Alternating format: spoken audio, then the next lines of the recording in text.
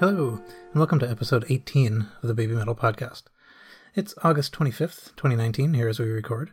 The podcast is a place where we gather on something like alternate weeks, although it's been something like weeks now, to discuss news and thoughts on the past and future projects of Baby Metal. We invite you to join us, whether you're a longtime fan or have only just arrived. I am Paul, and I am joined by Kevin. Welcome back, everyone. And Garrett. Hello. Also Garrett's bird. And our special guest expert, Gabe. Hi. All right. So we have a special guest expert with us today because one of the main things that we're going to try to talk about is the, sort of the origins of Baby Metal and the background of these Avenger participants in the new shows. So the first thing I think we can talk about is, who is Gabe? What is Gabe's background? So Gabe, could you tell us a little bit about how you came to be in this world? Hello. Hi. To start, I have been a Kitsune since 2014 and a Fuke fan of Sakura Gakuen since 2015. And I've been a long-time fan for 4 or 5 years now. And I'm here to hopefully bridge the gap a little bit between Baby Metal and Sakura Gakuen. Great, thanks. Yeah, it's I think it's very useful to have someone here who knows a little bit more about that part. I think I have found myself that it's sort of deepened my own appreciation a lot of Baby Metal to kind of know a lot of this background stuff, and so that's what I'm hoping that we will bring to the people who are listening. I'll talk more about that, the plan later. But okay, so I think there were a couple of things, sort of newsy things, that I kind of wanted to say. First, we can talk a little bit about this. Only two, really. But the first is Dailymotion has imploded, and it is terrible. Saddening. Everything. Very.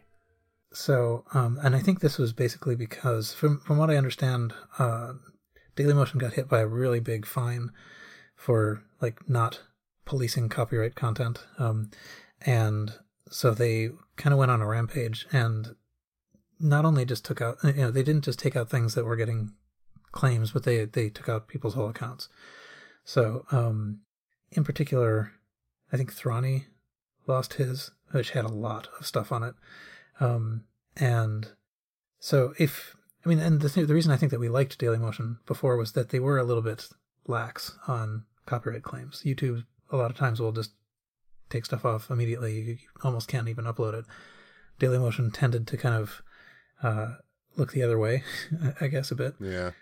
So, so the thing I think that's most disturbing about that, and I'll stop talking here in a second and let everybody else, mourn it as well, but is that there were a lot of things that were up there that were not for sale and cannot be bought. They're like appearances, TV appearances, and in particular subtitled things. Someone took the time to put the subtitles on it, and I'm assuming for the most part the video exists on somebody's hard drive, but in some cases it might be people who are no longer really in it anymore. So it might be hard to get it back from them if people didn't capture it themselves. So anyway, anyone want to continue the rant? Yeah, it's really kind of tragic. And, I hadn't even thought about the stuff we're losing, like the TV appearances that are subtitled, all that stuff. I didn't even think about that right away when the apocalypse kind of started here. And that's worse to me than losing like concerts or performances or things like that.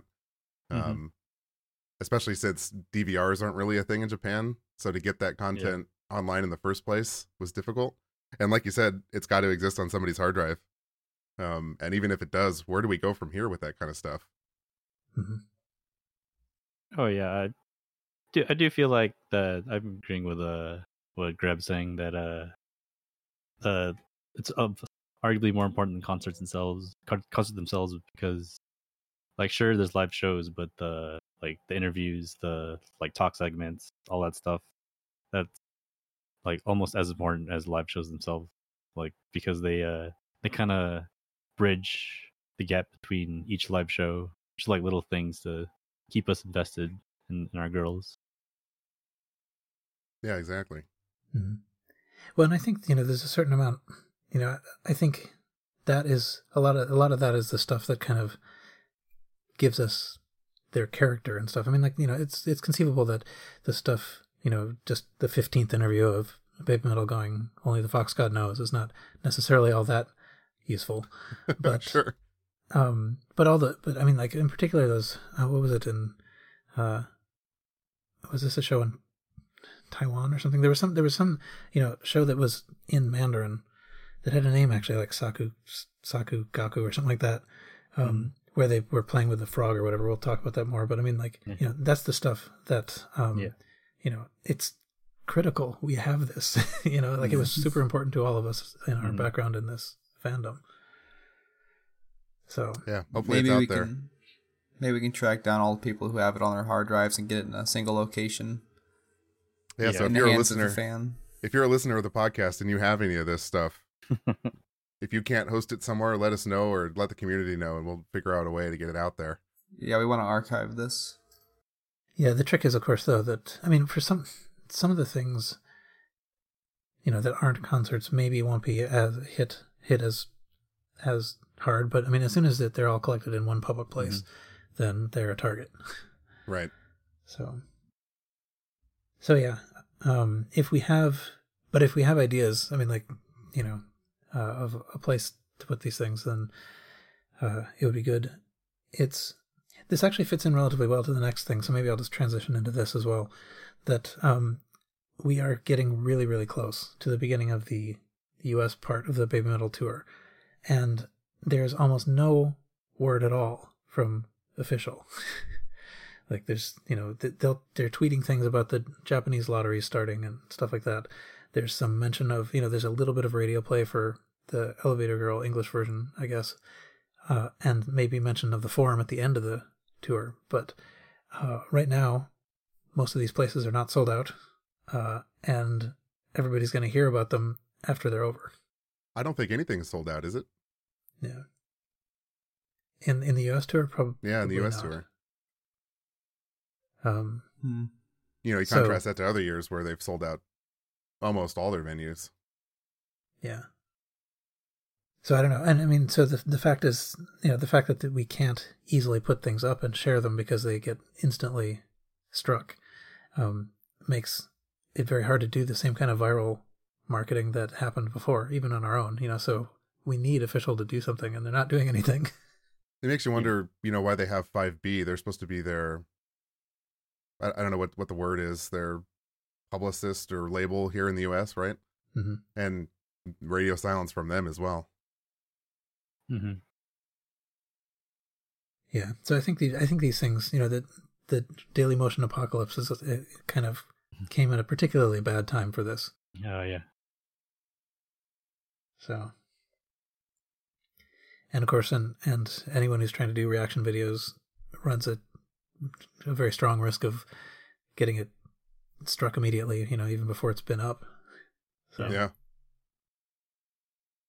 Anyway, and I do sort of believe that this is maybe like different organizations that are just not working toward the same goal, you know. So it may well be that the Baby Metal team itself would really like these things to still be out there and aren't themselves taking them down. But anyway, only the Fox God knows.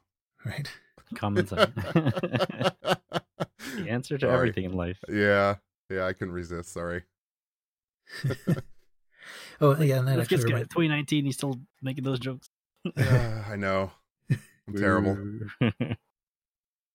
Well, just even in I think it was in the Super Slippa, the interviews right around the Super Slippa show, Moa learned in Mandarin how to say "only the Fox God knows." I think that's very cool. Yeah. Small things like that. Yeah. But the other thing I was going to mention here too, like the last sort of instance of this podcast that we had was us talking about the 30-second previews of the upcoming album, and as far as I know, those are also, you know, gone now. I don't know of any place that they're still up in like on a retailer site. So, yep, that's it'll be interesting as we get close here. Anyway. Okay. So, I mean, I that was basically sort of it on the news stuff. I wanted to complain a bit about Daily Motion and the lack of PR. So I don't even know if that counts as news. It's sort of like, you know, Red news of things missing. Yeah. Soapbox. Yeah, soapbox. But okay, so now I think maybe we can just turn to like the main thing here. I have no idea how long we'll talk, but there's a lot to talk about. So what I think I will say what I think we're planning to do. If anyone wants to add to this, let me know, or just say it. I mean, but so I think basically what we were thinking about doing is sort of serving two goals. It could be that some people listening are new fans of Baby Metal, maybe have seen the music videos and the shows and stuff, but really don't know or only vaguely know what Sakura Gakuin is. But yet there's still mention of pink flags and DeLoreans and stuff, and you may not know what those mean. So that's one group of people I think that we kind of like to talk a little bit to, sort of say what Sakura Gakuin is, say why it's more interesting than it might seem, perhaps. But then there's a whole sort of like second group who might know Sakura Gakuin up through the point when the people who are in Baby Metal left it. But now that we have these new brave Avengers, Kano and Momoko, they now sort of make the rest of the Sakura Gakuin period relevant. So from my own part, I sort of knew a fair amount about it up to the March 2015, when Moa and Yui left. But Very then common. I sort of sorry. Very common, yeah. Yeah. Keep Exactly. Yeah, no, I do think that there's many people in my category where I'm not uninterested in Sakura Gakuin. It's just that I didn't have something to hang on to at that point. But now now it would be interesting to sort of talk about what's happened since then and who Kano and Momoko are and that sort of thing. So that's sort of the second piece. And since we're talking about Avengers, we'll also talk about Rio. In fact, we'll talk about Rio first, probably, just because she's the most kind of like different. But so how does that sound as a plan? Yeah. Yep. Sounds good. Good plan. All right. Okay. So we'll start with Rio. Rio Sayashi. Maybe we should start with a brief reminder on what is going on. Who Sure. are the Avengers? What That's is a their good idea. purpose? Okay. Yeah. Go ahead. I get to do that. Okay. I just feel like I'm always talking. So. Well, I mean, you are the host. I'm just color commentary, but I'll take this one. Don't worry about it. So if for whatever reason you're out of the loop and you don't know what's going on, up until last year with the departure of Yui Mizuno, Baby Metal had been a 3-person thing. 3 girls on stage, 1 singing, 2 dancing, etc. Last year with the departure of Yui, we got some backup dancers and some weird things happened. This year, however, they've decided to go back to the 3-person format. And the way they're doing that is they've introduced what they're calling Avengers. 3 of them. And as I understand it, and as they've tried to explain it, we don't know who is going to be the one of those Avengers performing with Sue and Moa at any given time. So they're a rotating trio of backup dancers that perform with Sue and Moa sometime whenever they're available. Who knows? So those are the Avengers. So that's why we're here. We have gotten to that, and we think maybe coming to the US tour, if you're new, you don't know who these girls are, we can help you out with that. So with that, take it away, Paul, and let's get into Riho Sayashi. Yes. Right. So I think it is actually sort of worth at this point, kind of like talking about them individually, because so we had somebody that was in sort of this position before, but unnamed. And, everybody knew who she was, but now we're in this position where we were told there are 3 of them, and we have seen all 3 of them. We know who all 3 of them are. So it does, it's at a point where we can kind of look into them individually, because we know that one of those 3 is going to be in the forthcoming, whatever it is, like, 40 some shows or something, right? At least that's what we expect. One or more, I suppose. Yeah. Depends on how many they take on tour. Anyways. Yeah. Oh, yeah. No, I mean, like, what I intended was that in each of those shows, we will have one of these people at least. Right. I Sure. expect we won't have more than 2 or more than 1 in any given show, but... Well, no, I think they were pretty clear on the lore, if you will. Yeah, the hierarchy. You're right. Yeah, at the beginning of the shows in Japan that started in Yokohama, they were very clear about, like, here is Su Metal, here is Moa Metal, and here's someone who's supporting Su Metal and Moa Metal. Right. Who we will 3 not brave name. Avengers summoned by the Fox God. Yeah.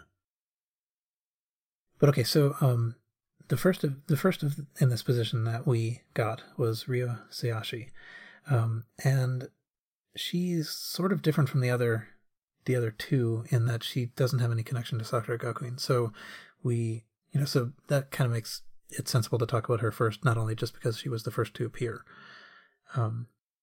There's still a connection though. So she joined the actor school Hiroshima in 2004, which is actually before Sue did. So Sue was also in this actor school Hiroshima.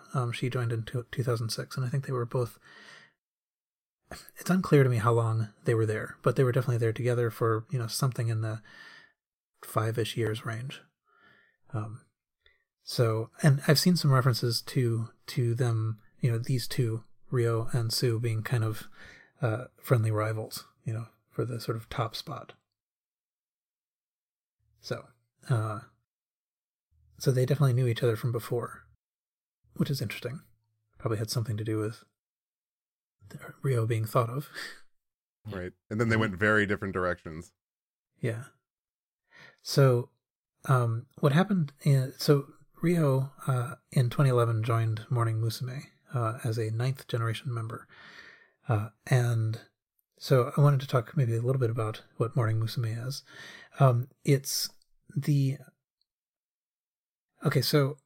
sort of a parallel universe in a way from what we're used to thinking about with Amuse and Sakura Gakuin and stuff. But so Upfront Promotion is an artist management company, so kind of parallel to Amuse, I suppose. And Hello Project is the idol arm of that. And Morning Musume is their flagship group. So it's a group. And it is a huge group. It was formed in 1997. It has lots of, top statistics. It has the most top 10 albums, biggest DVD seller, most top 10 singles. And the note I took is that they're in the same league as AKB48. I'm not sure that that's... I don't know if that's meaningful, but... I would disagree? say so. But, yeah. They're at any rate, they're massive. They are huge. And the structure of Morning Musume is essentially that there's members coming in through auditions and graduating. It's not as structured as we'll hear about Sakura Gakuin, but there's definitely sort of like a flow of people sort of in and out. There's also a television show that is associated with this. So where was that information? The show is called I think Hello Morning, and I've lost the tab that I was looking at. But yes, it's a weekly Japanese TV show featuring members of Morning Musume and sometimes other Hello Project members. And the most interesting fact I learned today was that it is the place where the dramatic chipmunk came from. So if anybody knows the dramatic chipmunk meme, that came from Morning, whatever. Kind of an old one, but yeah, Hello Morning show. Yeah. Yeah. I mean, I always knew it was from some weird Japanese show, right? Yeah, that's kind of what I remember too. But I had no idea that all these years later it would circle back on me like this. Yeah, it's crazy. Such a classic meme that never would have thought. Yeah.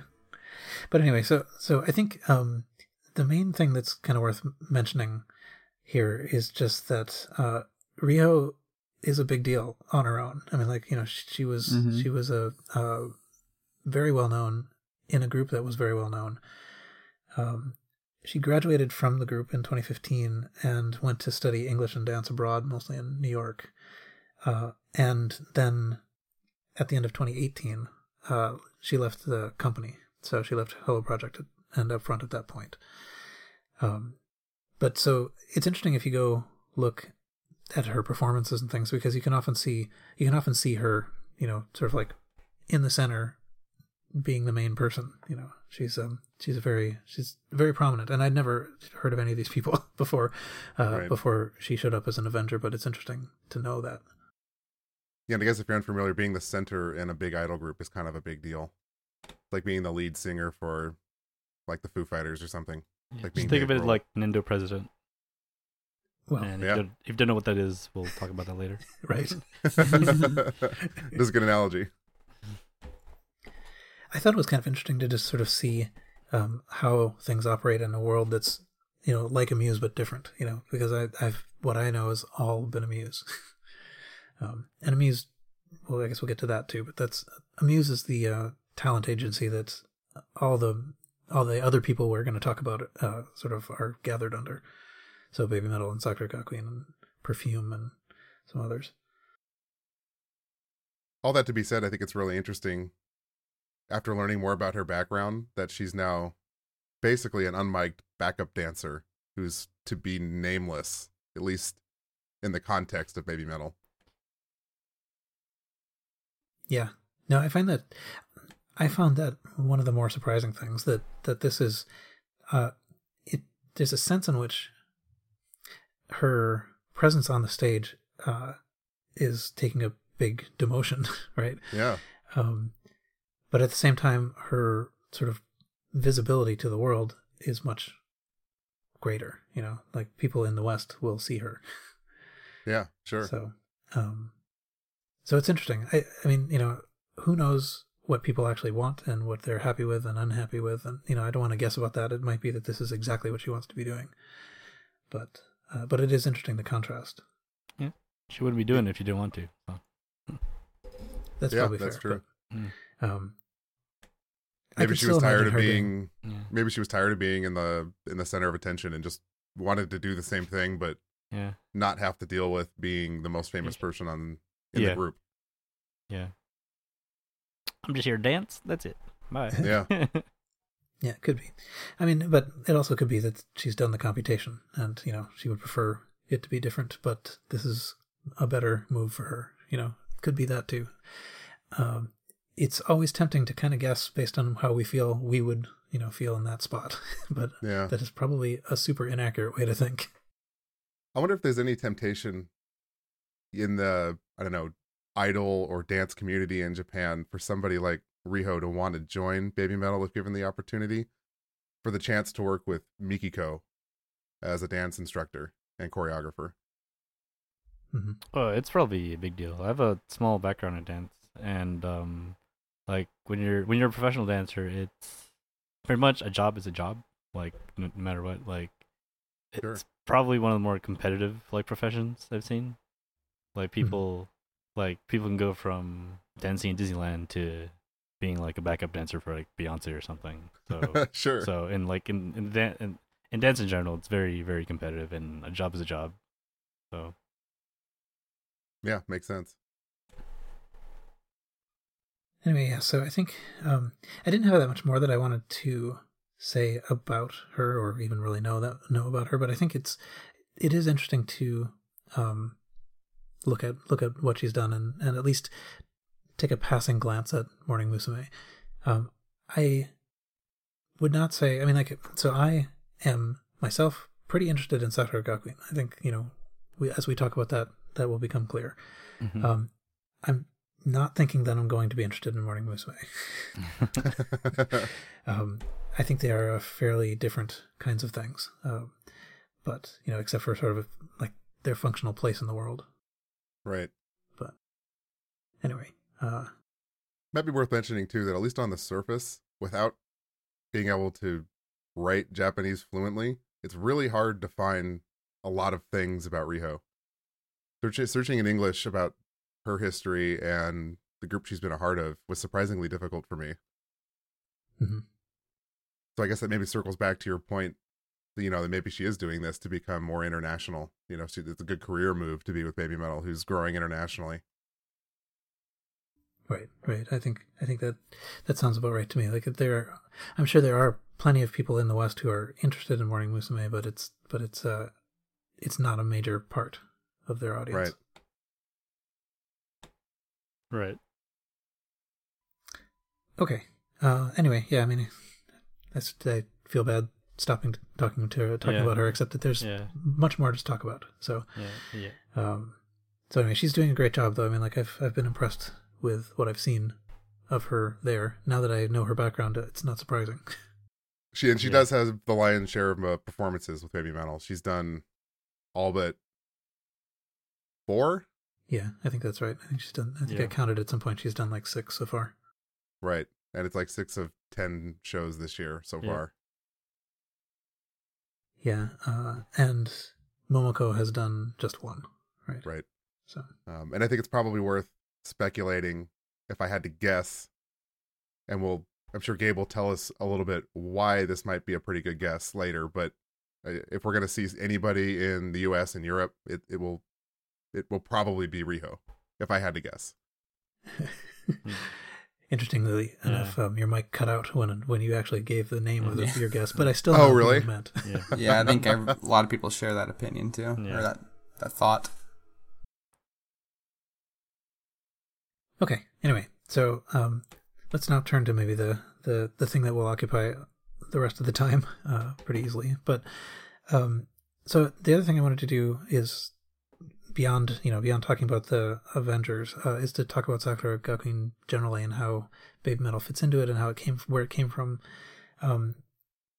Just because I think at least there are probably a lot of people who are in the same boat I was in, where you sort of discover Baby Metal and you're interested in that. You watch the shows, the kids are cute or whatever, but you still have this feeling like, well, it was in a boardroom, some committee decided like this would be a good way to make money, and almost everything in that sentence is false. So I wanted to kind of talk a little bit about that. So I guess maybe I'll pose this as a question to Gabe, and then we can maybe talk about the things that come up. But so I guess the first thing would be sort of, what is Sakura Gakuin? How did it start? Like what is this thing? Well, sit down, children, and have a seat. Let me tell you the tale as old as time. No, Sakura Gakuin is an idol group that's pretty much intended to develop a lot of like amuse talents. So, and like most idol groups, people would graduate from it. And when they but the thing with Sakura Gakuin is you graduate at a certain age, and after that graduate will move on to whatever, being like doing commercials, acting, like singing, dancing, sometimes like voice acting, like in anime, and it started in 2010. And I guess, would you want me to just break down like the Baby Metal involvement, I guess, between oh, well, sure. Or, I mean, like, although I think it's still also useful to just kind of know what this thing is. So, Sakura Gakuin idol group. Difference between other idol groups is you graduate at a certain age. Mm-hmm. Instead What's of that age? The age is 15. End of the 3rd year in middle school. How early can they get into Sakura Gakuin? The earliest they can get in is 5th grade elementary. So the maximum tenure you can do with Sakura Gakuin is 5 years. Okay. Interesting. How old is a girl, say, at elementary school, 5th grade? So 5th graders and 6th graders, they usually are around 10 to 11. So depending on when the birthday is or when the transfer in is, and et cetera, et cetera. Gotcha. So pretty young. Yeah, very, very, very young. Yeah, I know it's easy to dismiss it but a lot of Fuke see these girls as daughters or sisters if you're not that old, and it's just extremely like heartwarming, and they're really cute to watch them grow up from 10, 11, 12, 15, and then for them to perform on Baby Metal stage is and to watch them grow up is just it brings a tear to a lot of our eyes. So, Yeah, you've used the word Fouquet. Fouquet. Fouquet, I guess, is how you would probably really say it, right? Yeah.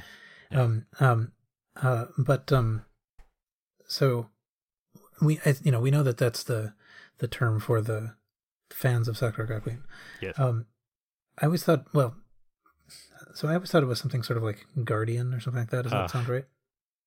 They tried to. They sold a piece of merch that said Team Guardian on it, and it never really like stuck. So I guess they never tried to attempt to make merchandise or push that term forward. So, but that's still but that's kind of what the Japanese word means roughly, right? Either parent or guardian. That's usually what Fouquet means. Yeah. Yeah. Because I know the feeling does seem to be something sort of like uncle, Yeah. protective uncle. Mhm. Yeah. Proud protective uncle. Yeah, but we mostly see it as just as a fan.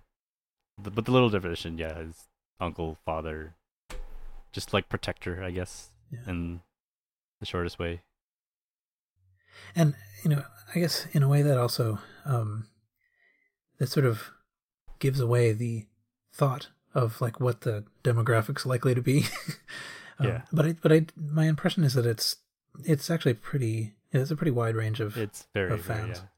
I went to the last two graduation ceremonies, this year and last year, and the amount of Japanese fans they range from like 9, 10 years old, like girls that would be in Sakura-kun to all the way up to 40, and there were plenty of girls and guys there too. So it was really surprising to me to see that many. It appeals to about everybody there. Yeah, definitely. As opposed to like a Western Badminton show would be like a lot of like metalheads or like some people that like younger people that like idols or something or like cutesy stuff. So we have girls from 10 to 15. They graduate. Everybody seems to like them. They wear school uniforms. Is Sakura Gakuin a school? Like what's the goal here? The goal is to pretty much hone their talents, I would say. And no, it is not actually a school. But there is stuff they do that kind of mimics school. So like at the end of the year, every year there's this thing called Nendo test, where it's seen as like usually it's a surprise every year, but at this point in time, like majority of the girls can see it coming. It's just a matter of when it'll come. Oh, and every year there's a little Nendo test, and then you the girls like answer, and usually like and compared to American schooling, which is what I'm familiar with, the scores aren't very like passable in Western standards. So, and it's funny seeing Mori Sensei, the homeroom, the teacher, of Sakura Gakuin, to like make fun of them for their answers and like how low their test scores are. And then during those tests, you get like funny reactions, sometimes sad reactions, shocking stuff like that. Yeah. So. Yeah, I guess so. 15 things that have sprung into my head as you were talking, but it does seem. I mean, like, so they're definitely projecting a school theme. So like that is their thing. That is the school. Every idol group has a theme, and Sakura Gakuin is school themed. But at the same time, and it isn't a school because they don't learn geometry there and stuff like that. But I still kind of feel. I still kind of cling on to the idea that it is a performance school. I mean, like, it is a dance school. It is a, they are being trained in an actual way. So it's just something that they do kind of like on weekends and stuff. Yeah.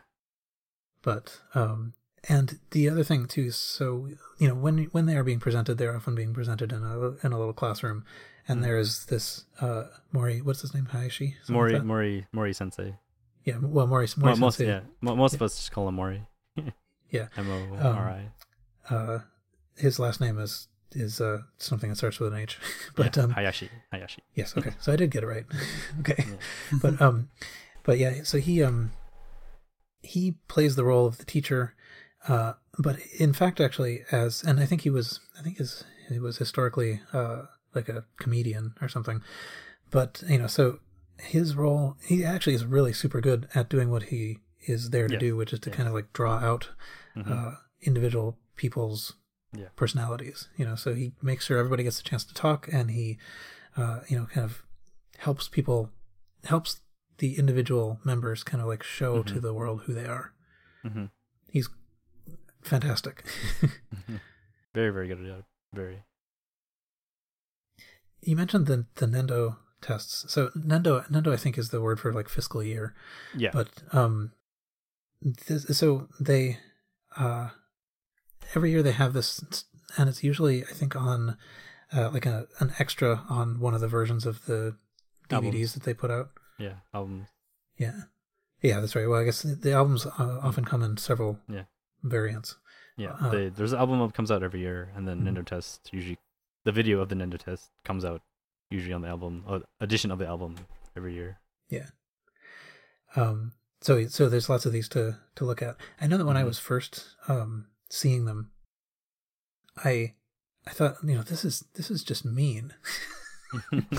but in fact, actually, it's clear after seeing them for a little bit that Mori totally loves these guys, and everybody is having a great time. The tests themselves are full of questions that they're supposed to be sort of like general knowledge questions, but essentially they're designed to get weird answers. Yeah, definitely. So then so you get the questions and then the answers, and then most of the time is spent with Mori up there, like showing, what crazy things people have said and have everybody laugh at the person who said them. Yeah. Do you guys have any like examples of these questions off the top of your heads? Oh yeah. I don't know if you guys know. It's a super obvious one. Yeah, but go ahead. I don't know if you know. Got me curious now. Yeah. I don't know if you guys know, but I don't know. Plenty of communities might be familiar with People calls CDs DeLoreans. Oh yeah. And one of them in the Nendo Test that Sue is in, the question was, what does D in DVD stand for? And then Sue would answer DeLorean. And so that kind of just stuck with everybody. Like, oh, hey, we all call CDs and DVDs DeLoreans now. And what's great about, I think, that in these moments is they film all this stuff and you can go watch it. We talked about it's harder now. We talked about the Daily Motion apocalypse at the beginning of the episode, so it's a little bit harder to do this now. But would you say it's fair that things like that are one of the best ways to kind of get to know the members of maybe Sue and Moa in particular, and then of course the rest of the ladies in the group? Oh yeah, definitely. I mean, beyond Nendo Test, there's also like plenty of interviews, like introduction segments where they talk about themselves for like a minute or two. There's plenty of like get to know personality stuff when it comes to like Sue and Moa in their Sakura Gakuen days. Yeah, maybe I'll just sort of mention again how this stuff comes to be. So every year they have these, they're a musical group and they release albums, and very often. So in the first years there was the standard edition, and then there were 3 special editions that had different covers, and they came with DVDs and they had different video on them. Yeah. So it was like the Sa version, the cover, Saku and Ra version. The Saku, Saku and Ra version. So the Nendo tests are on that, but also particularly in the early ones, there's other like interesting stuff. There's sort of like behind the scenes making of videos. There's pictogram. The pictogram video they did. There was little things where they would interview each other. There's all kinds of stuff there that's it's kind of like what you might have expected to be on a TV show if there was a TV show, but there isn't. It's just that's what this is. So there's actually all kinds of that content, and you can still buy that sort of. You can buy it from people who are reselling it. Yeah. Speaking of TV shows, ever since 2015, they've had a little weekly segment where 4 girls would show up and then they would either do like class-like stuff where um they'll talk about like something like a joke, or they like reenact or they do like some acting things, or maybe like a little like performance thing. But every week there's a show where you just show off their personalities, and then Mori kind of like guides them into like it's sort of like a class, I guess, where you go through and like they have like a recess segment, and then a segment where they read like letters from Puke all over. So this is fresh, right? yes, fresh, and originally it was called Low Girl, but the Low Girl channel shut down. But Fresh was founded shortly afterwards. So yeah, Low Girl. The format of that was a little bit different. They weren't sitting at desks. They were sort of. I don't know. I sort of like the Low Girl format more just because I'm more familiar with it. I really haven't watched much Fresh, but they both had that sort of characteristic that a subset of the members would be there, and Mori would just do stuff with them, have them talk, make jokes, talk about stuff. There was, at least in the Low Girl times, there was often a I don't know what it was called, but it was essentially like a little like lesson time of some kind, and often it would be so they'd be trying to figure out what the I remember one of them had to do with like what the proper counting word was for things, and little sort of Japanese things. Manande time. Yeah, that sounds right. And one of them had to do with maybe more of them had to do with like words in foreign languages. So they would put up in particular they put up one in one episode somewhere in the first 9, where there was like what was the people were supposed to guess what the meaning of the Finnish word moi moi was. Yeah. So what happened with the moi moi thing? Yeah. Well, because that's one of the things that does that has seeped into the kind of like the general culture of baby metal. Well, it's pretty much, it came up on Low Girl, and then it was just kind of a nickname for Yuimo, and like it just honestly I haven't seen that episode in a while. Oh, okay. Because there's almost 200 episodes of Low Girl and Fresh altogether. So sorry, so didn't mean to put you on my the memory spot. is a little hazy on like the older stuff. So I can fill that in just I haven't seen that many of them, but so specifically, they were supposed to guess what it is. What it really is something like goodbye, I think, in Finnish. Yeah.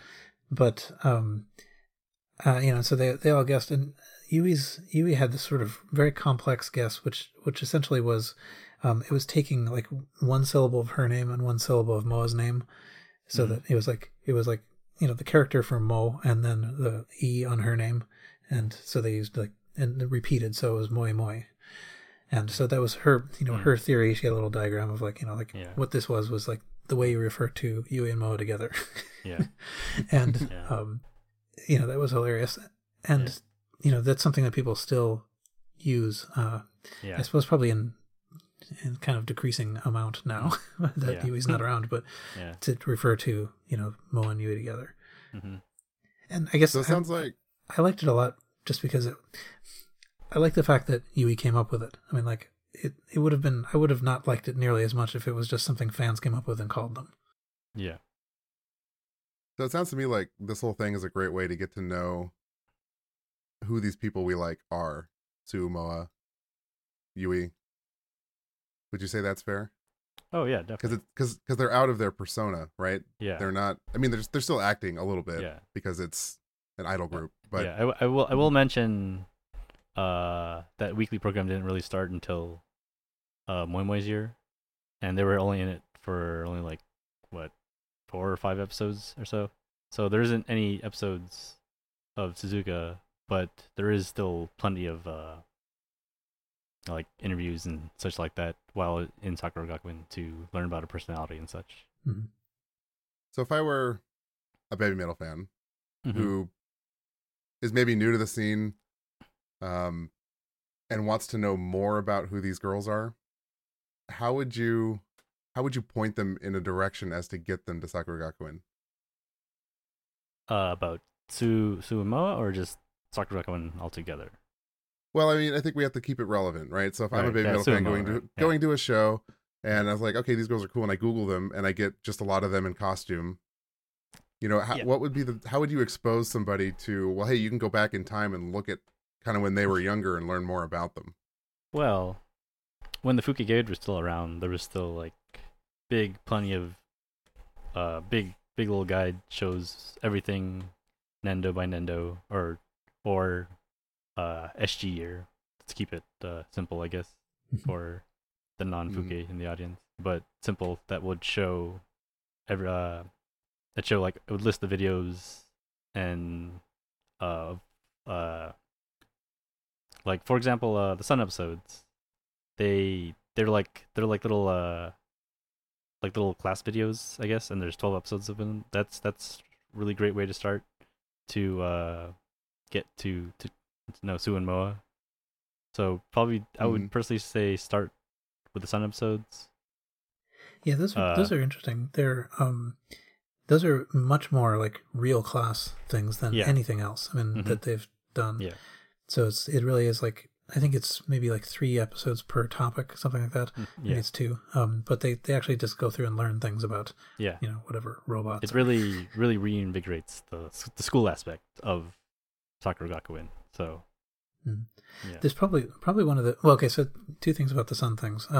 First of all, I don't know if they're actually going to be findable anymore, but they do exist. You can buy them on DVD, but the of course they're in Japanese, so hopefully you can find them subtitled in English. I've never found the very last episode subtitled in English. I don't know why that one kind of got left out, but it's like the second half of the last lesson. Yeah. So when I became Fuke, there's only like, I don't know, like 4 or 5 Sun episodes subbed, and now looking at it, they're pretty much almost all of them subbed, minus maybe the last one. I don't know.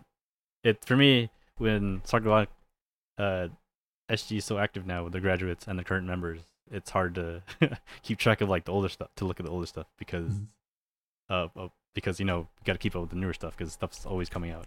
Right. It's a lot to keep up with.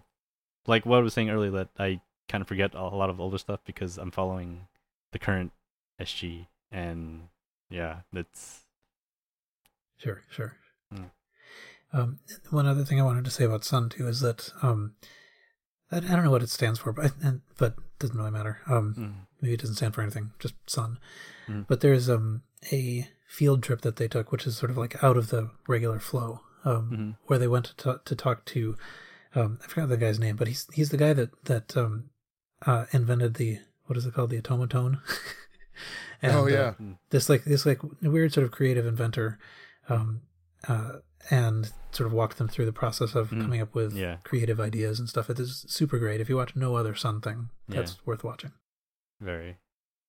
So how does this all tie in? Why are we talking about this? How does this tie in back to Baby Metal, other than that we now have 4 people who kind of have their roots there? Well, it ties in because I feel like when you follow a group pretty closely, and assume a lot of Kitsunes here are very like pretty close to or around diehard, I guess, of Baby Metal. And it's like we were talking earlier that in between the live shows and the concerts and the songs, like there's like little stuff to keep us going and keep us like, not like, if you only saw Suzuka through her performances, you would think she's like amazing and professional, but if you watch a lot of her Sakura Gakuen and stuff, she's actually like extremely dorky. Like, if you hadn't used the word dorky, I was going to definitely have to say that. Yeah, it's really dorky. So, and you wouldn't know that if you only followed the shows. So there's a lot of personality to be seen. So beyond Baby Metal. Another thing, I just want to make sure everybody realizes this, and maybe you can talk more about this, Gabe. Baby Metal didn't start as Baby Metal; they started as a subunit, and maybe you can talk about what a subunit is too, of Sakura Gakuen. Yeah, subunit is basically like a little after-school activity in Sakura Gakuen, but which is that's essentially like the lore. I mean, in reality, that's sort of that's the quote unquote lore for the easiest term, lore. and basically subunits are like where like certain amount of members, some a couple, two, three, or four members with from SG would make their own subunit, and they perform like a different style of song, like for SG. So SG is more like a kind of J-pop-ish. Yeah. Maybe a couple like rock songs in there. Well, and there's for example, Baby Metal would be like they would do the heavy metal, as you would know, and then there's another one called Logica, but they would do like electronic based stuff, and then there's another one called Pro Wrestling Circle, which they would do like they only did one song, but it was more like motivational, like kind of fighting song. So in Sakura Gakuin, each subunit is different and has like little I guess kind of it's something to it just adds another thing to add to the school aspect, just to an excuse to make like a different type of song. I can also see it being sort of a part of the training, like in a sense, this is kind of what they're not likely to be, or at least one path they might pursue is as a smaller group, so they're giving people a chance to kind of lead their own smaller group or be in a smaller group. Mm-hmm. Yui and Moa were in a lot of them. I think, yeah. So they were in the heavy music group that was named Baby Metal, but they were also in the cooking club, which mini patty, yeah, yeah, and something else. They were also in the Baton Club too, Twinkle Stars. So, yeah. So they were sort of recruited for everything. But so that's actually kind of cool too to see these people we know from Baby Metal in their sort of alternate personas, because in fact, particularly in Mini Patty, Yui and Moa, they were in the second generation of that little group, but they have a much bigger role. I mean, like you can actually, they get to sing, and right. they're sort of much more front there. Mm-hmm. Yeah, so I guess if you're going down the foxhole and you find the very first performance of Doki Doki Morning, they're not performing as Baby Metal there, right? Don't know. They I think that name was pretty old. Yeah, it's they are performing as Baby Metal, but obviously not the Baby Metal we know in today. It's right. Obvious the older Baby Metal in like when it was first created, it was way more idol friendly, and it's not as it wasn't as what's the word, like polished, I would say. Sure. As current Baby Metal, so because it was a subunit of Sakura. Yeah, it's subunit, yeah, and it's yeah, I guess so. One of the things that I kind of wanted to stress, I suppose, is just that when I was saying at the beginning, like this seems like my initial impression of being like this, being like a committee trying to make money by putting incongruous things together and all that. It has nothing to do with the actual history. That this was basically they were looking around for sort of clubs they could make, subgroups they could make. They told Koba, like, you make one, will you? Yeah. And so he came up with this, and so this was it was just part of Sakura Gakuin. It was like they performed as a group, and then they split up into little units and performed as those, and it only really sort of became an external thing when Sue graduated, and so it was sort of like it was no longer clear exactly how it fit in the context of Sakura Gakuin. Yeah. When in Sakura Gakuin, they kind of just stopped performing Baby Metal altogether once Sue graduated. But the thing with Baby Metal is it really took off because sometimes subunits would get their own like music videos and stuff. Obviously with Baby Metal, and then Logica would have a couple, and then there's a Twinkle Stars one, two actually, and with Baby Metal, their music videos got a lot more attention than like the rest of like the SG stuff. So that's pretty much like how it split. Like pretty much people were picking up only the Baby Metal portion of Sakura Gakuin because it was getting so popular, and then and then just the rest is history. They start performing a couple overseas stuff, and then just kind of exploded after that. So they did. I believe that there was a question even up until pretty much the last second about whether it was going to continue after Sue left. Mm-hmm. In any form, and I think what they did is ultimately just sort of spun it off so that again within the SG lore, Moa knew we were doing an extracurricular activity. Yeah, that's pretty much. They didn't really. They weren't too.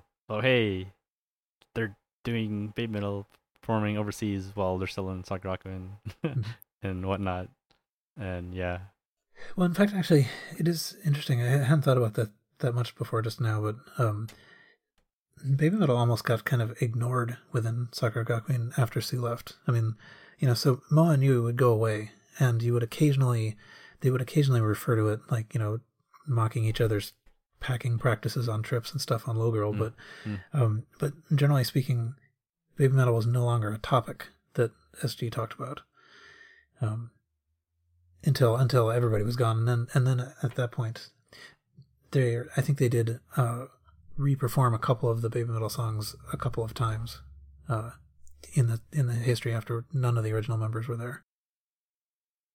That's right. Right. There's in these shuffle units.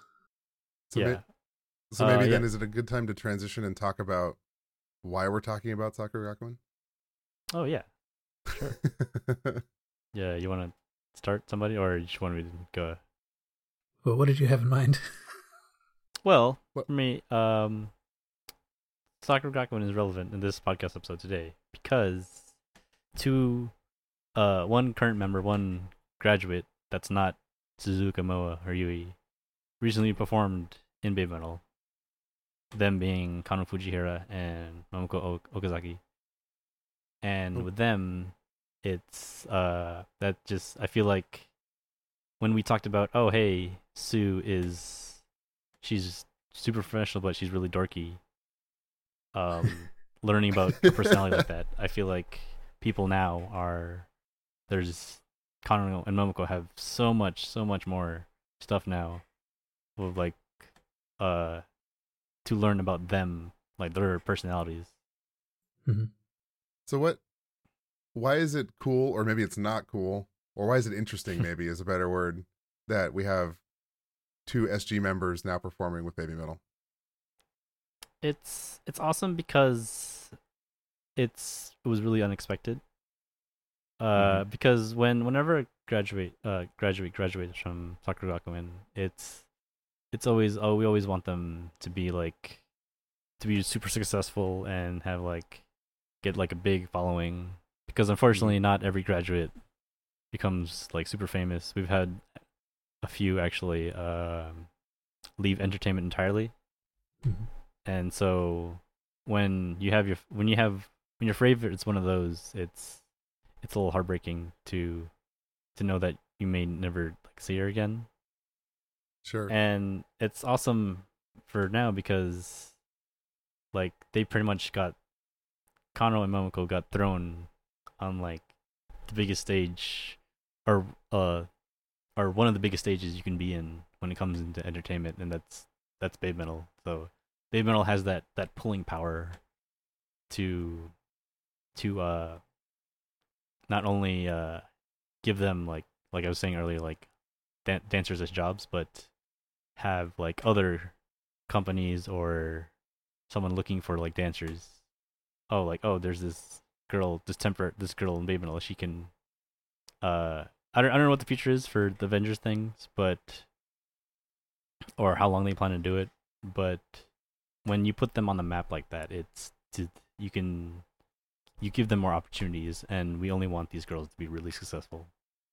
So, and it is, it really does show that baby metal is not, at least as a full organization, forgotten its origins. I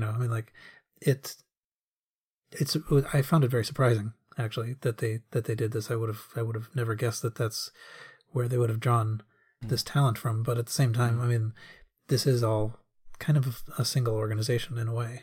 Yeah. So I think you brought up an interesting point why don't you think that this was feasible, or that this would ever happen? That they would pull more people out of Sakura Gakuen for Baby Metal? Well, Koba has a history of banning pink things or Sakura Gakuen related things at shows. Like for and we know he didn't like SG a few years ago because he there was this segment where he banned flags, and like that was kind of weird. And so we had there's a person who made a bunch of Sakura Gakuen towels that had the thing, and his name by Rene Colorado. I don't know. Shout out to Rene. He made a bunch of Sakura Gakuen towels in 2016, I think. Yeah, and he brought it to the first I think one of the first shows on the U.S. tour.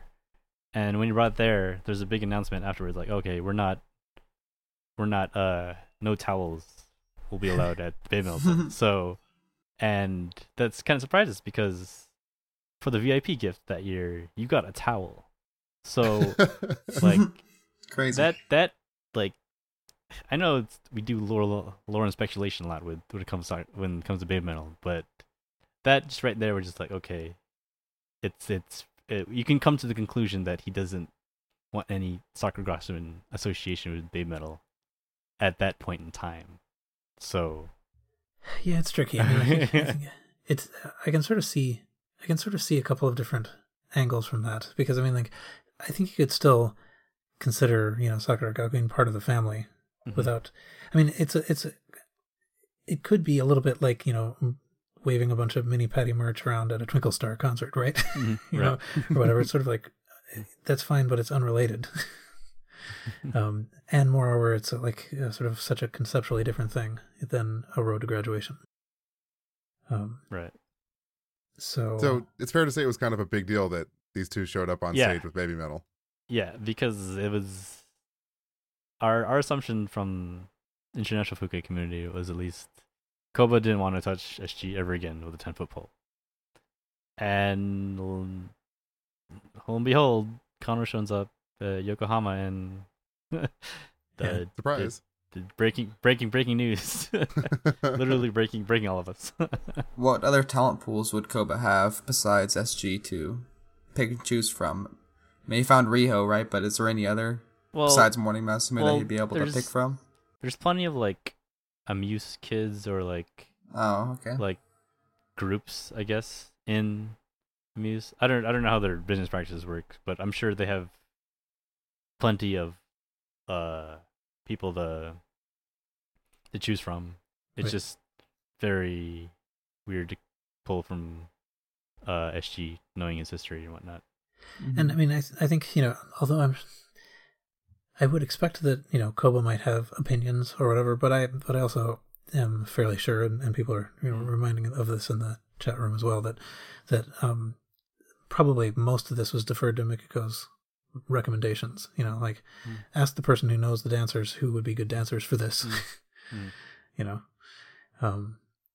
So, particularly if this really is a kind of a temporary spot, then great place to kind of get people. So maybe, who are these girls? Maybe we should. We're supposed to be talking about Avengers, right? Right. So I think we've laid a foundation here, and it's pretty solid. Maybe maybe a little all over the place, but yeah. I think we have the foundation laid. Yeah. Well, yeah, I think, there's actually something. I think I want to kind of lead into this with one little thing that we haven't really, I think, mentioned, but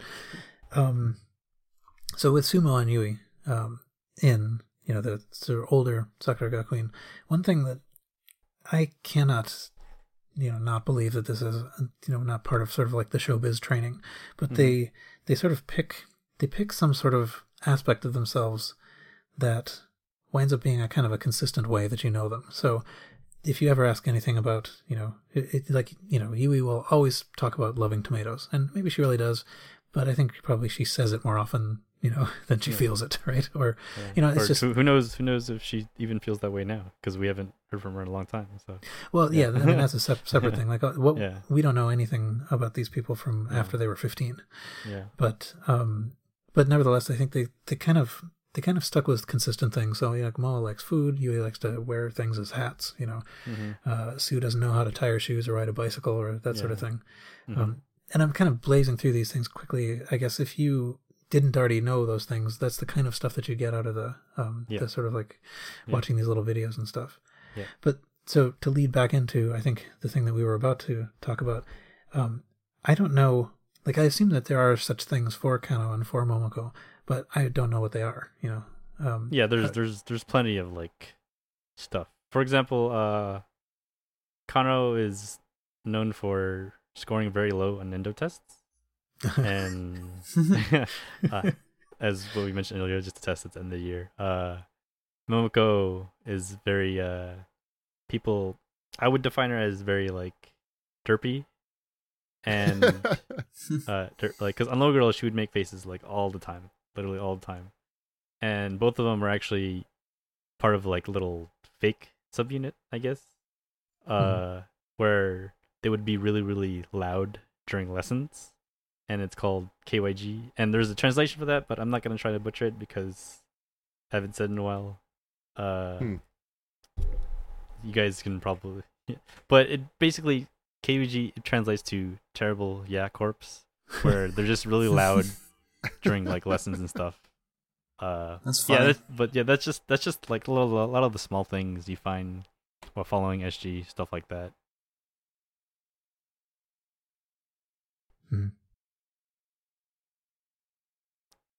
All right, let's see.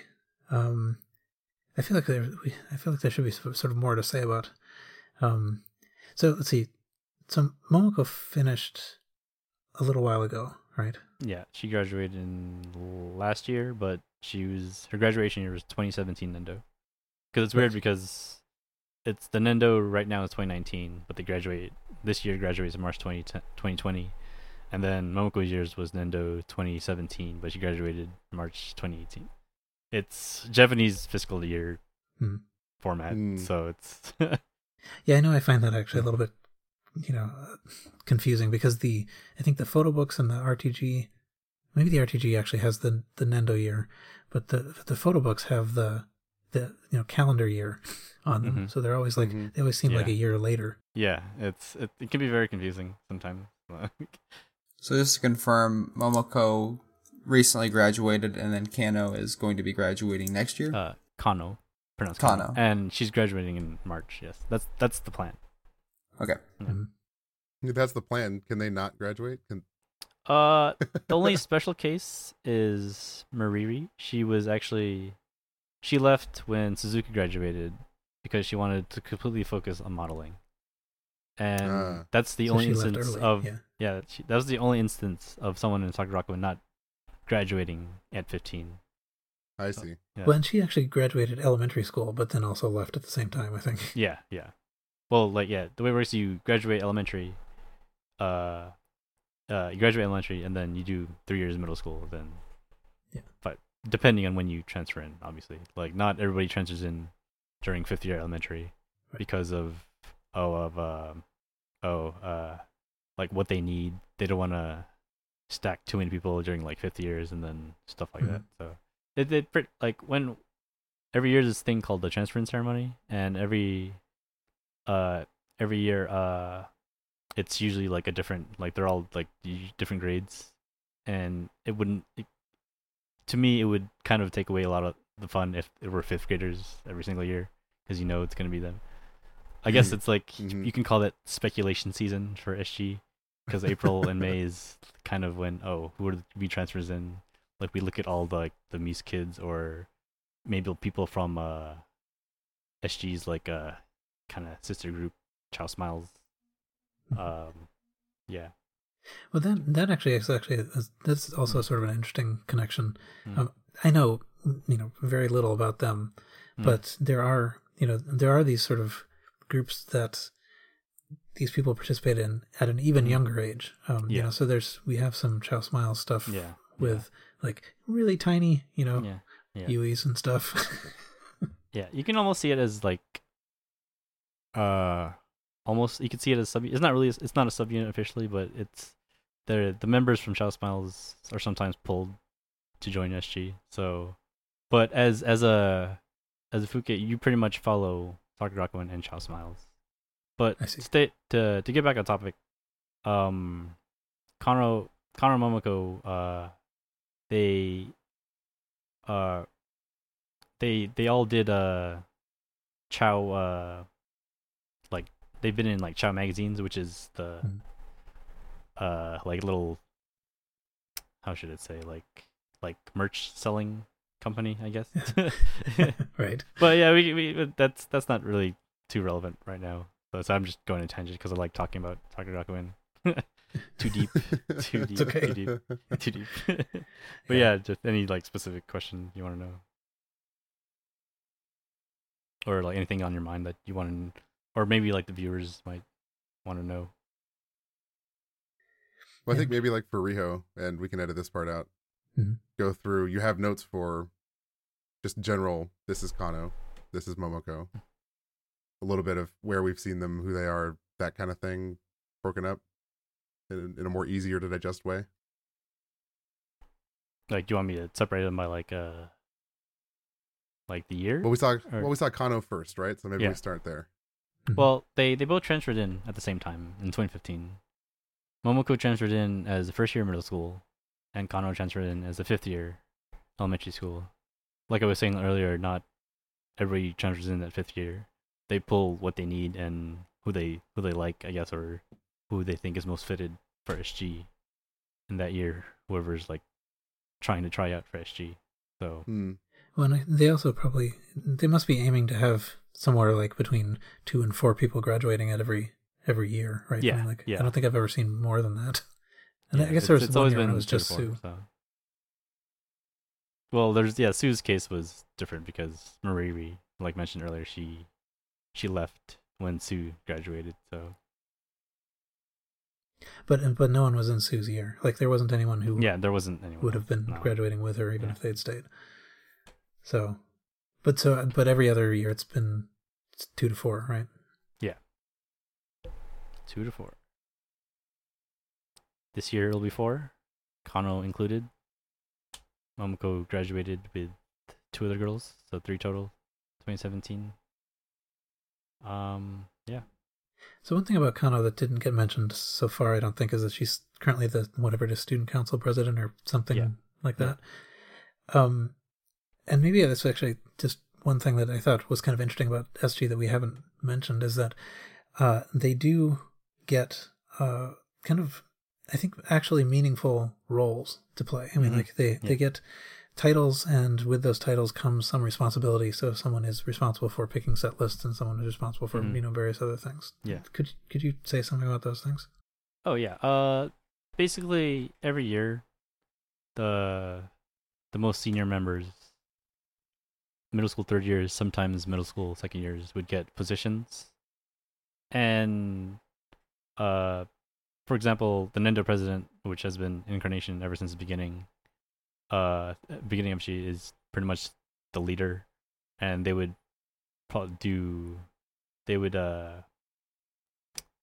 pretty much be seen as like the for lack of a better word, like for the center, like we were talking about Riho earlier in morning, that like kind of like the leader for that current year. And so as far as I can tell, it's actually true even behind the scenes too. I mean, like at least from what you hear, the president is actually also kind of like running rehearsals and stuff. Yeah.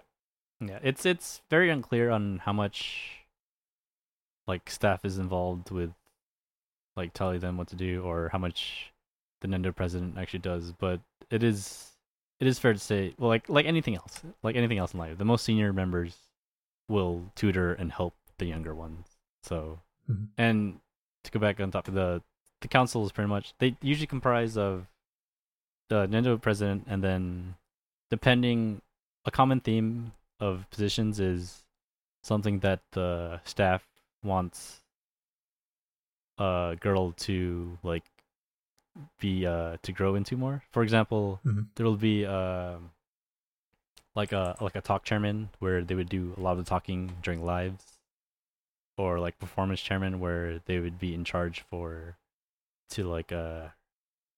or like focusing on growth of the younger ones, on like the performances and whatnot.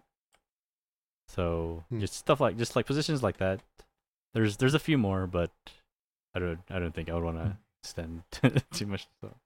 But I guess I do think it is interesting that I believe in reality, and certainly in what we're told, they are given actual responsibility and get to make their own creative choices and stuff, which is cool. But then so that ties back into all this other stuff because Kano was president, which is like a it's a prestigious spot to have, and actually everyone else except Momoko was also president. Yeah, at their relevant point. Yeah, well, I guess not Yui. Yeah, Yui was what she was some sort of performance chair thing. Yeah, she was. Yeah. Yeah, it's okay. I can't remember something like that. Sorry, too much Sakura Gakuen stuff. Yeah, producer, I believe. Yeah, it's producer chair. Yeah, and Momoko was a Gambare chairperson. Gambare meaning like fighting or like motivated to, which is actually a Sakura Gakuen song. Mm-hmm. Shameless plug. Yeah. Or do your best. Yeah. Well, and it features at least some of our medals, running around on a bridge or whatever. Yeah.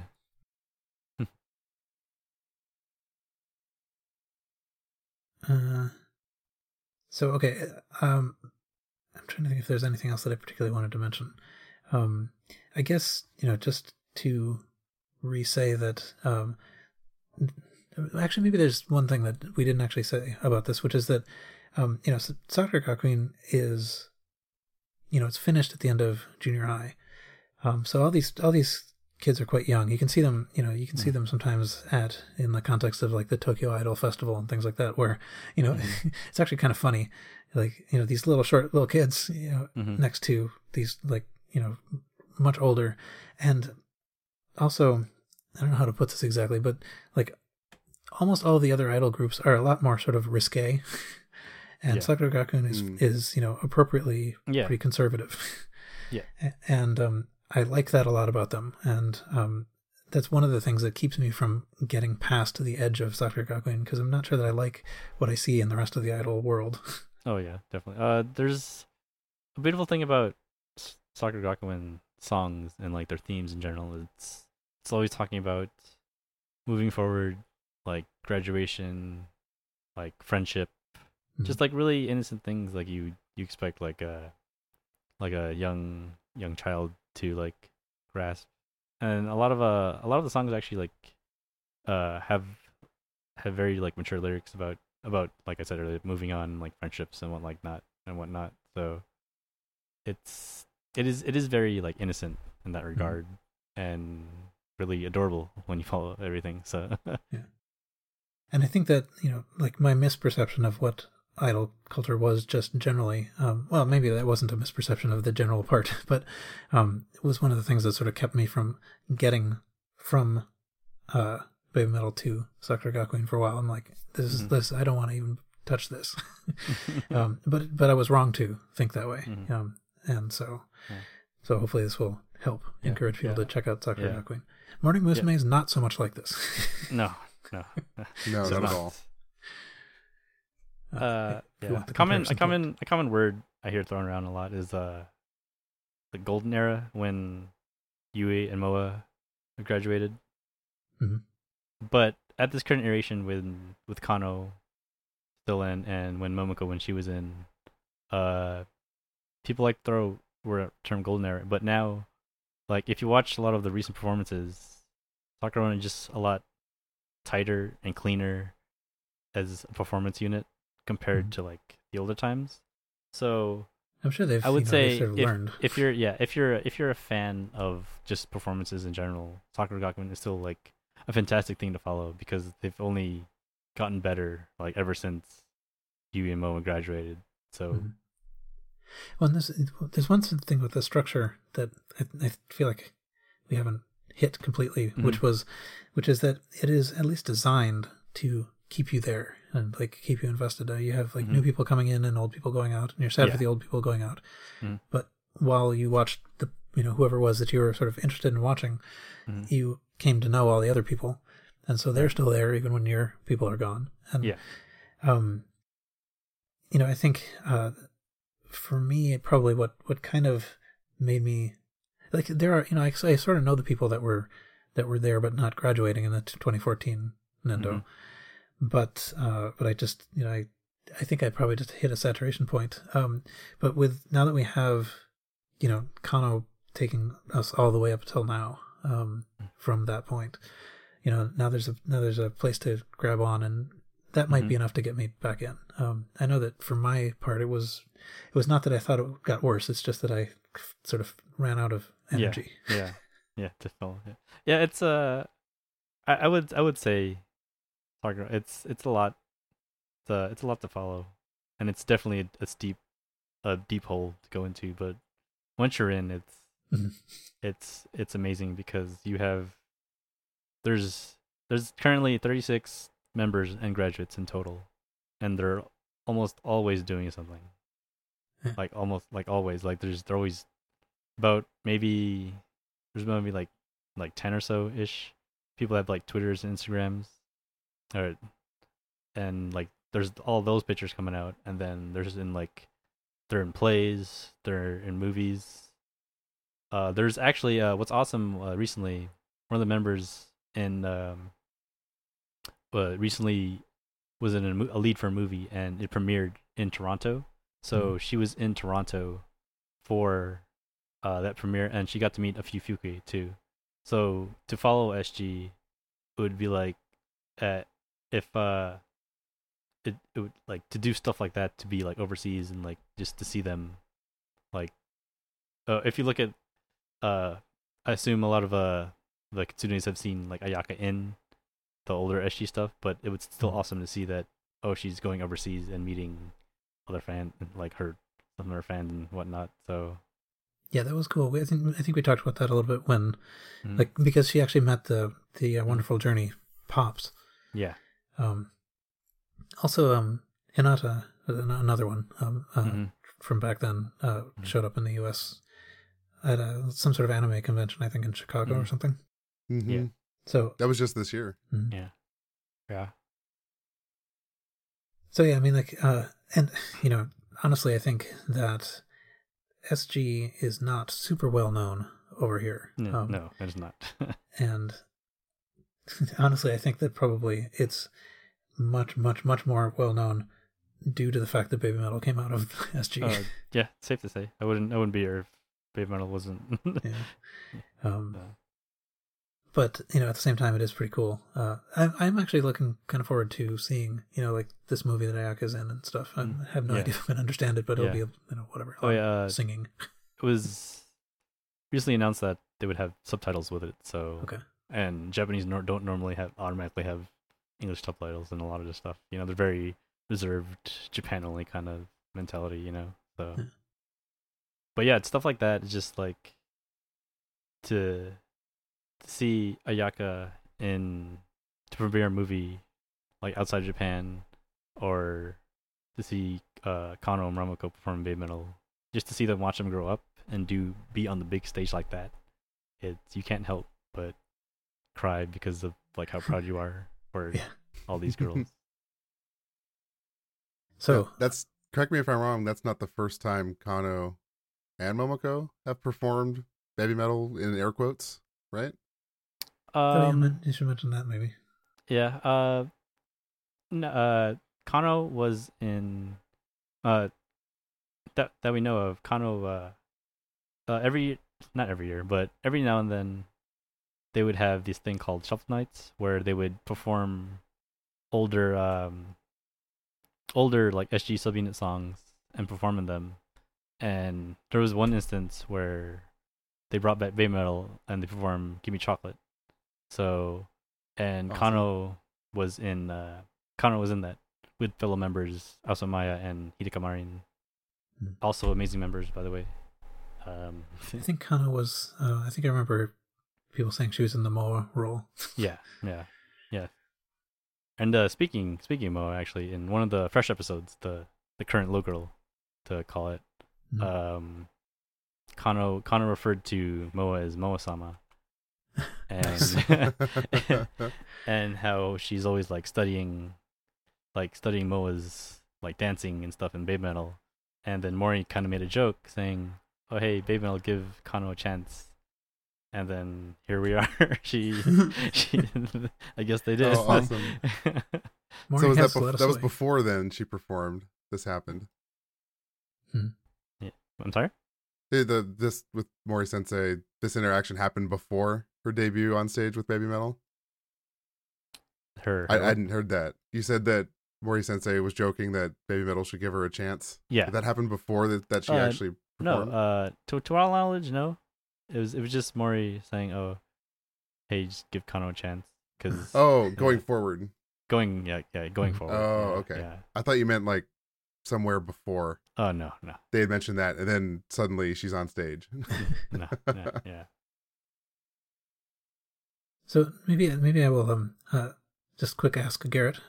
How are you doing, Garrett? Doing good. So a lot of this stuff is like this stuff that you didn't know before. Is there anything that struck you that you wanted to dig into any further? A lot of the stuff I found very interesting. Like, whenever I first heard about SG, it was always like, it's a TV show of a school, and now I know it's like nothing like that. It's kind of it's a way to expand skills and talents to move on to something greater, like Baby Metal or being in music groups, etc. So I had no idea about any of that. That's opened my eyes quite a bit. And like, I didn't really get a full understanding of what it would be like to watch like a new transfer come in and then watch them for 4 or 5 years and then eventually graduate. I didn't really have an appreciation for that at all. So hearing you guys talk about all this stuff has really kind of opened my eyes and got me interested a little bit, because I was that guy who was like, oh, I'm into Baby Metal, I'm not really into this. And I wouldn't really want to be into this. But now, learning all these things, I'm like more likely to give it a chance. And I hope all the other new fans out there will also give it a chance. Yeah. Actually, one thing that this reminds me too is that we haven't even mentioned the diaries, which I think are still ongoing. Oh yeah. But I've read several of those. There's a lot of stuff I could talk about, but yeah. I'm only here for your curiosity. So I don't want to give you everything. So we'll be here till the U.S. tour starts if you want me to say everything. So. Right. It's true.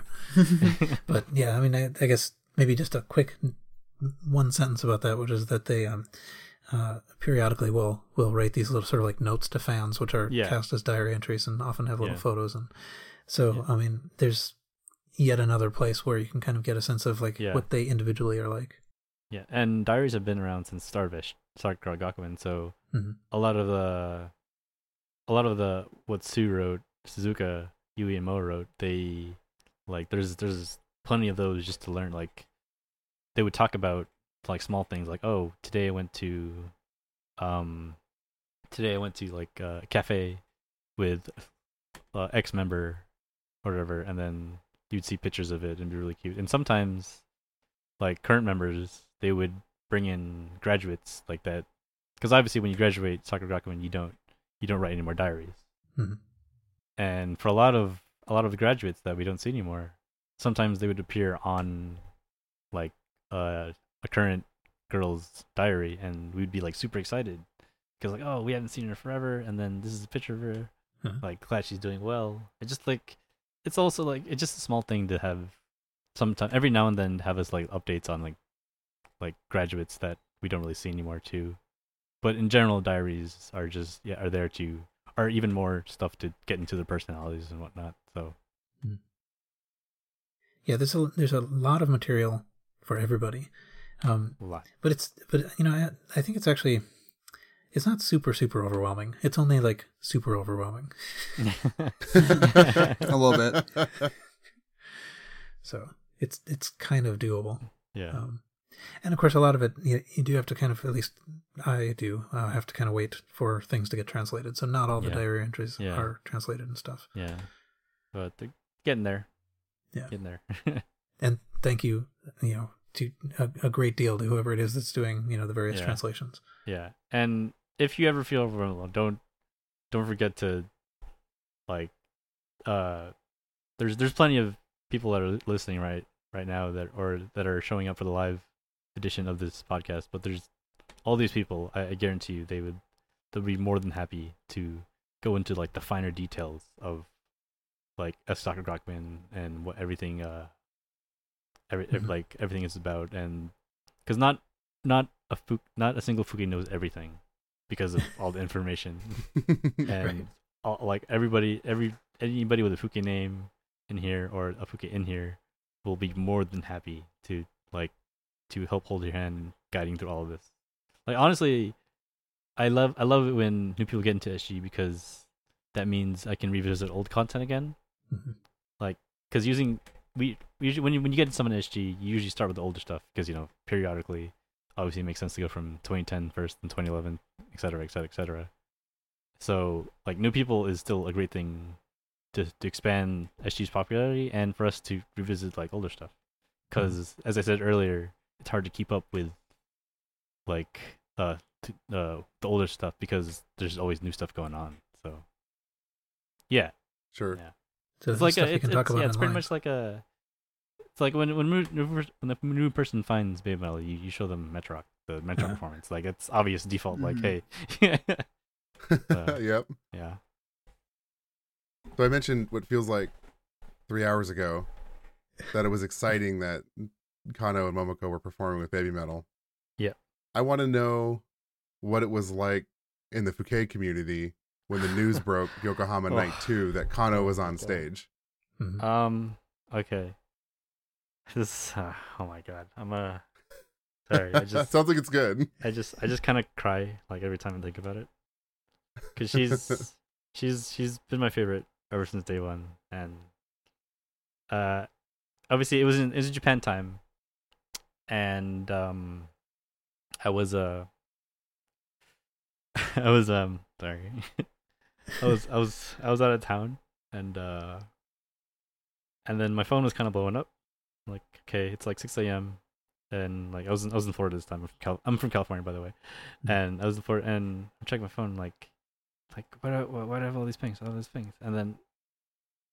then someone says uh in the Discord that the announcement, check the announcement channel, and then I just see Kano Metal, and then it says a kind of like pixelated photo of Kano on the big screen of Yokohama, and like I was like super confused because like wait, this is like a tribute show that SG did or something, or like some like what is this? And then someone told me like, oh dude, she performed a Babe Metal. I'm like, and then I had to go outside because I had like five other people in the room. They're still sleeping, so no one. Then like okay, I go outside, and then I was like really like, and then like yeah, and then after that I just immediately started sobbing, and it's yeah, I don't think I've cried more than I have in that moment. Like it was a lot of tears. It was a lot. It's amazing that she also got the videos too. I mean, like all Yeah. those millions of views that are coming in Mhm. for these two. Yeah, Papaya and Elevated Girl. It's it's Yeah. surreal right now. Like I can't. Yeah, and she's always idolized them. So, like it's like you have a daughter, and then she really wants to perform with like Beyonce or something, and then you see her like performing like with Beyonce. It's just you can't help but feel like a rush of emotions and how proud you are of her. You know? Right, and how she must be feeling being there too. Yeah. Pretty incredible. Yeah, it's that's an understatement. So I feel like I've seen some clips of people being asked what subunit they would like to be in, and everybody's saying they want to be in the heavy music one. Yeah. Is that also true of Kano and Momoko, that that they both expressed prior Not- interest in doing this? There wasn't too many. There's only Momoko was the only one that like really said, "Oh, I would like to be in Baby Metal." Okay. But but for the most part, there's different subunits beyond Babe Metal in Sakura Gakuin, Oh yeah, and like each has a different aesthetic. So it's not it's not like like there wasn't any like bread or trail marks that said, oh, Kano and Momoko confirmed in Babe Metal when they said, oh, they want to join BM or whatever. It's just instance of Kano. Okay, she idolizes Moe-sama and she does choreography a lot, and Momoko's like, oh, I'd like to try being in Babe Metal sometime and stuff like that. So cool. Yeah. Yeah, and I do. I mean, like, I do find at least most of the subunit things. Those they're also interesting in their own way.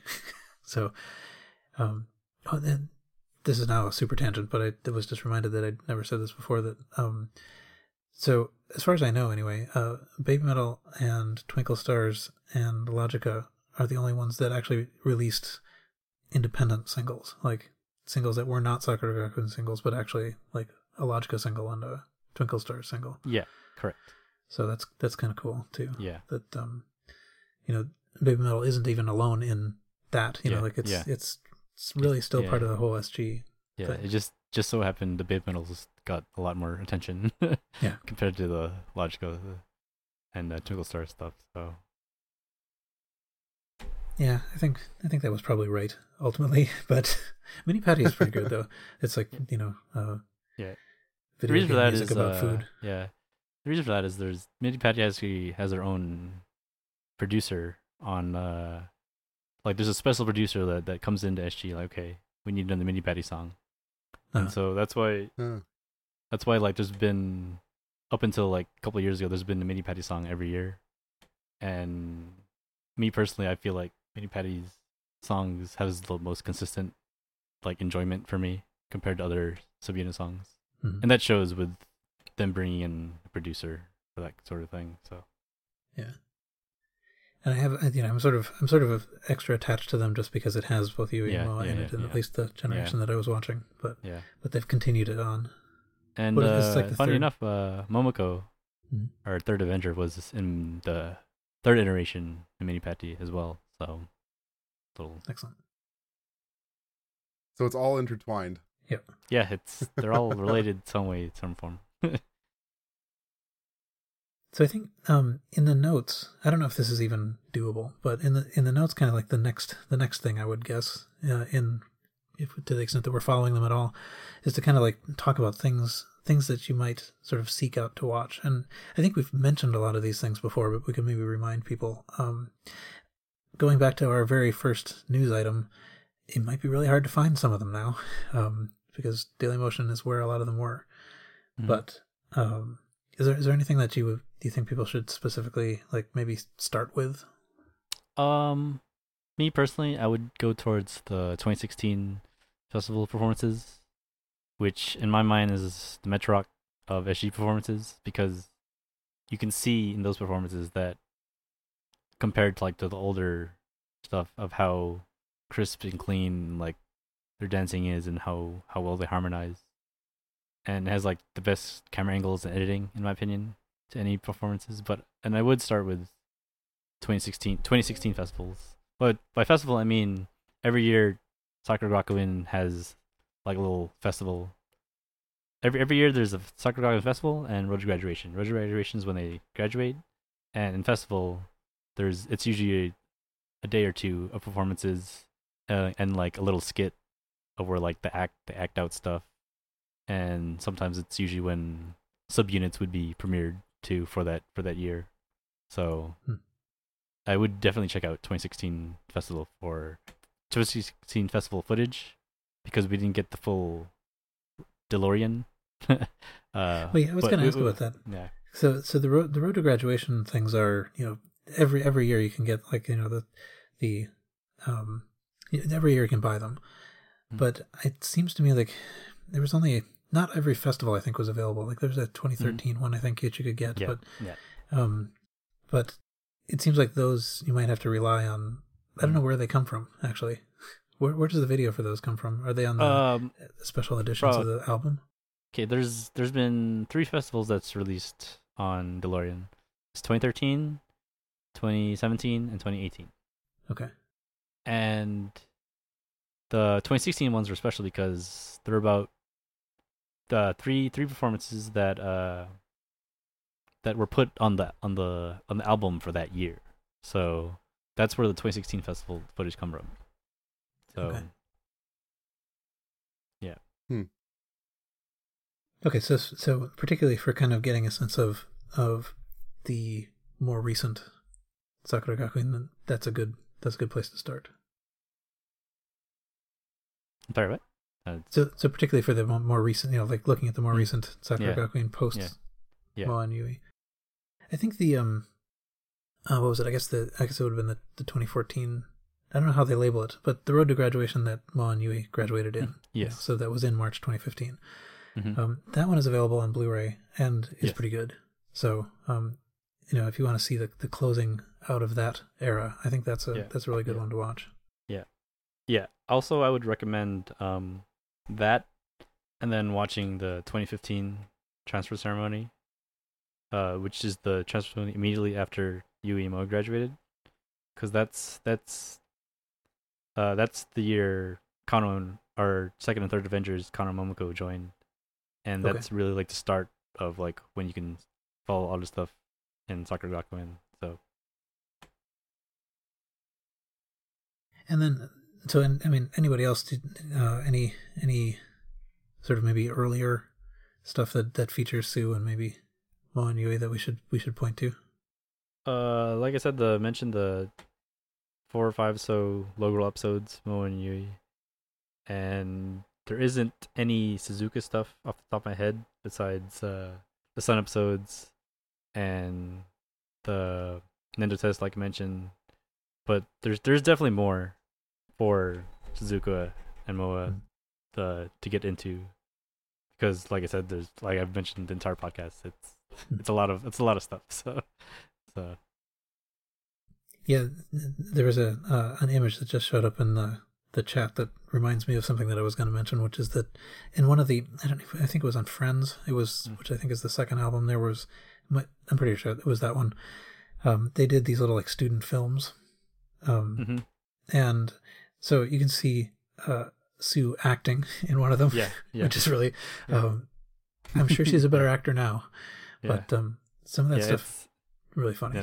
It's you can see like it's obviously very lighthearted and not too serious, because the acting obviously it's not going to win any Oscars or anything, but it's still really, it's nice to just watch them like be out of their baby metal outfits and just be kind of people, I guess. I don't know, Kevin, do you have any things you wanted to specifically point to? Like it's just about like Suzuka's, like, well, or just earlier stuff. I'm just sort of feeling like I want to make sure everybody has a chance to talk.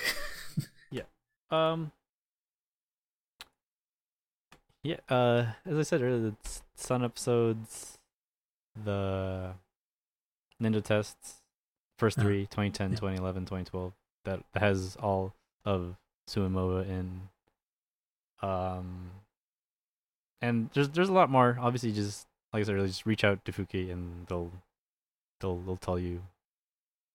Like, I don't know every single thing Suzuka is in, or every single thing Moa is in, but there is a lot of stuff. I promise you, if you want to dive in more their Sakura Gakuin background. So maybe I'll also say the that's some of the Smile documentary. That's not a bad idea. It's damn, completely forgot about it. Jeez. See, so much stuff. I can't even remember that.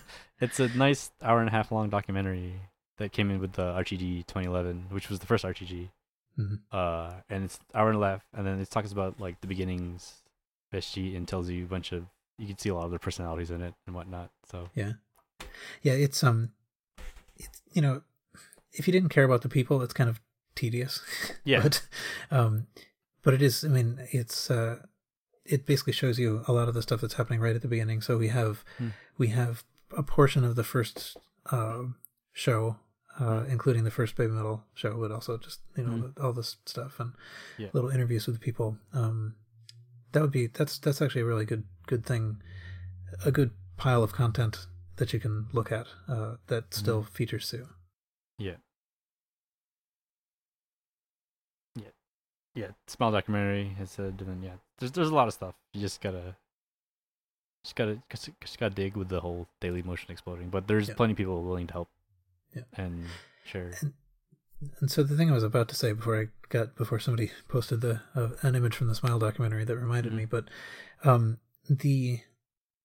a lot of this stuff, as far as I know, can no longer be bought directly from Amuse. So like particularly any of this sort of like older albums and all their special editions. So more recently, the special edition's only number 2. So there's like a Sakura edition and a Gakuen edition rather than a Saku and a Ra edition. Yeah.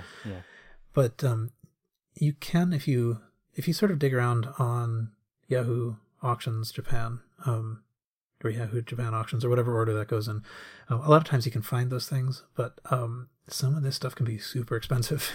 Yeah. I mean, it's not, definitely would not be surprising to find, any individual edition being like $100 or so. So, but even with Daily Motion Exploded, if you have the physical thing, you have the video. Yeah. So, but I think almost all the videos on those early ones are fun to look at. Yeah, definitely. A lot of stuff. Okay. Okay. I've done a terrible job at directing traffic here. So, Kevin, how's it going? Well, we're in another country, so take that for what it is. Here to help. Yeah. And Garrett, any other things you were wanting to get in there? I don't have anything at this moment now. Okay. Okay, so there's a million things though, and as we keep talking, more suggestions keep going by in the chat room and stuff. Yeah. So, but what Gabe says, I think that it's actually pretty easy to find people to talk to about this. Everybody who knows about it loves to talk about it.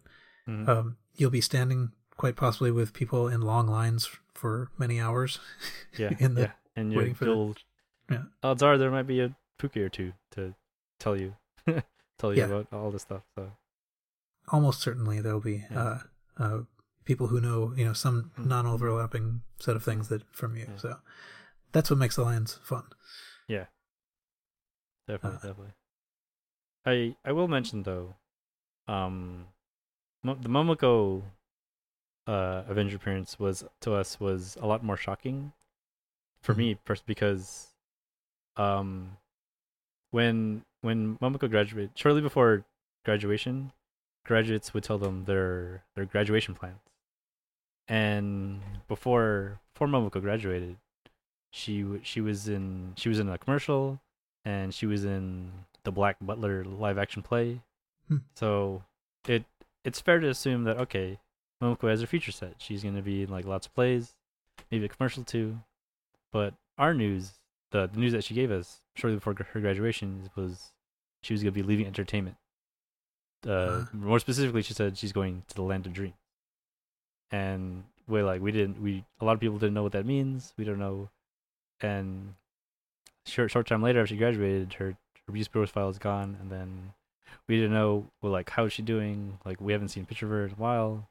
And lo and behold, she shows up at the Taiwan show, and it kind of blows our minds because it's probably one of the honestly to me one of the farthest things I saw happening. Momoko joining, I understand Kano because she's always kind of idolized them and whatnot.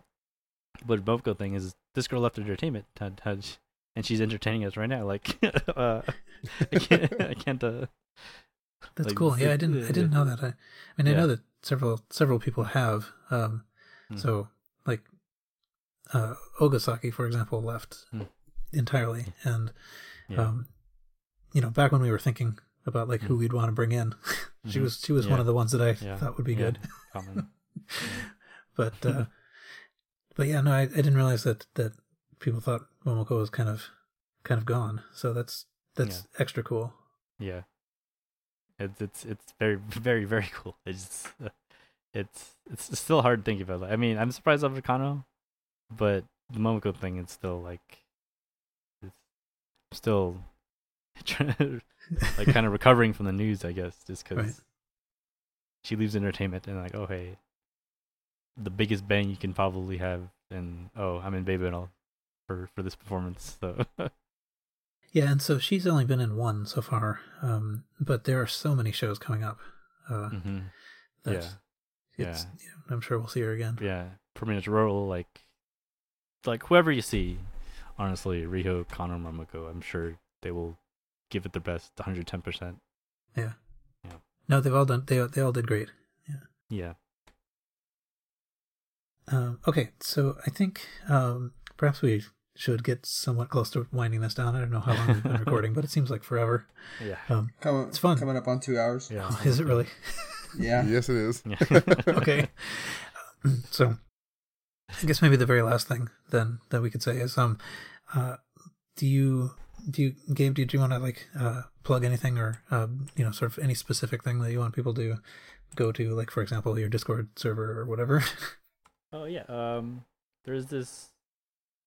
We have a little. I don't know if you guys know, but there's a little.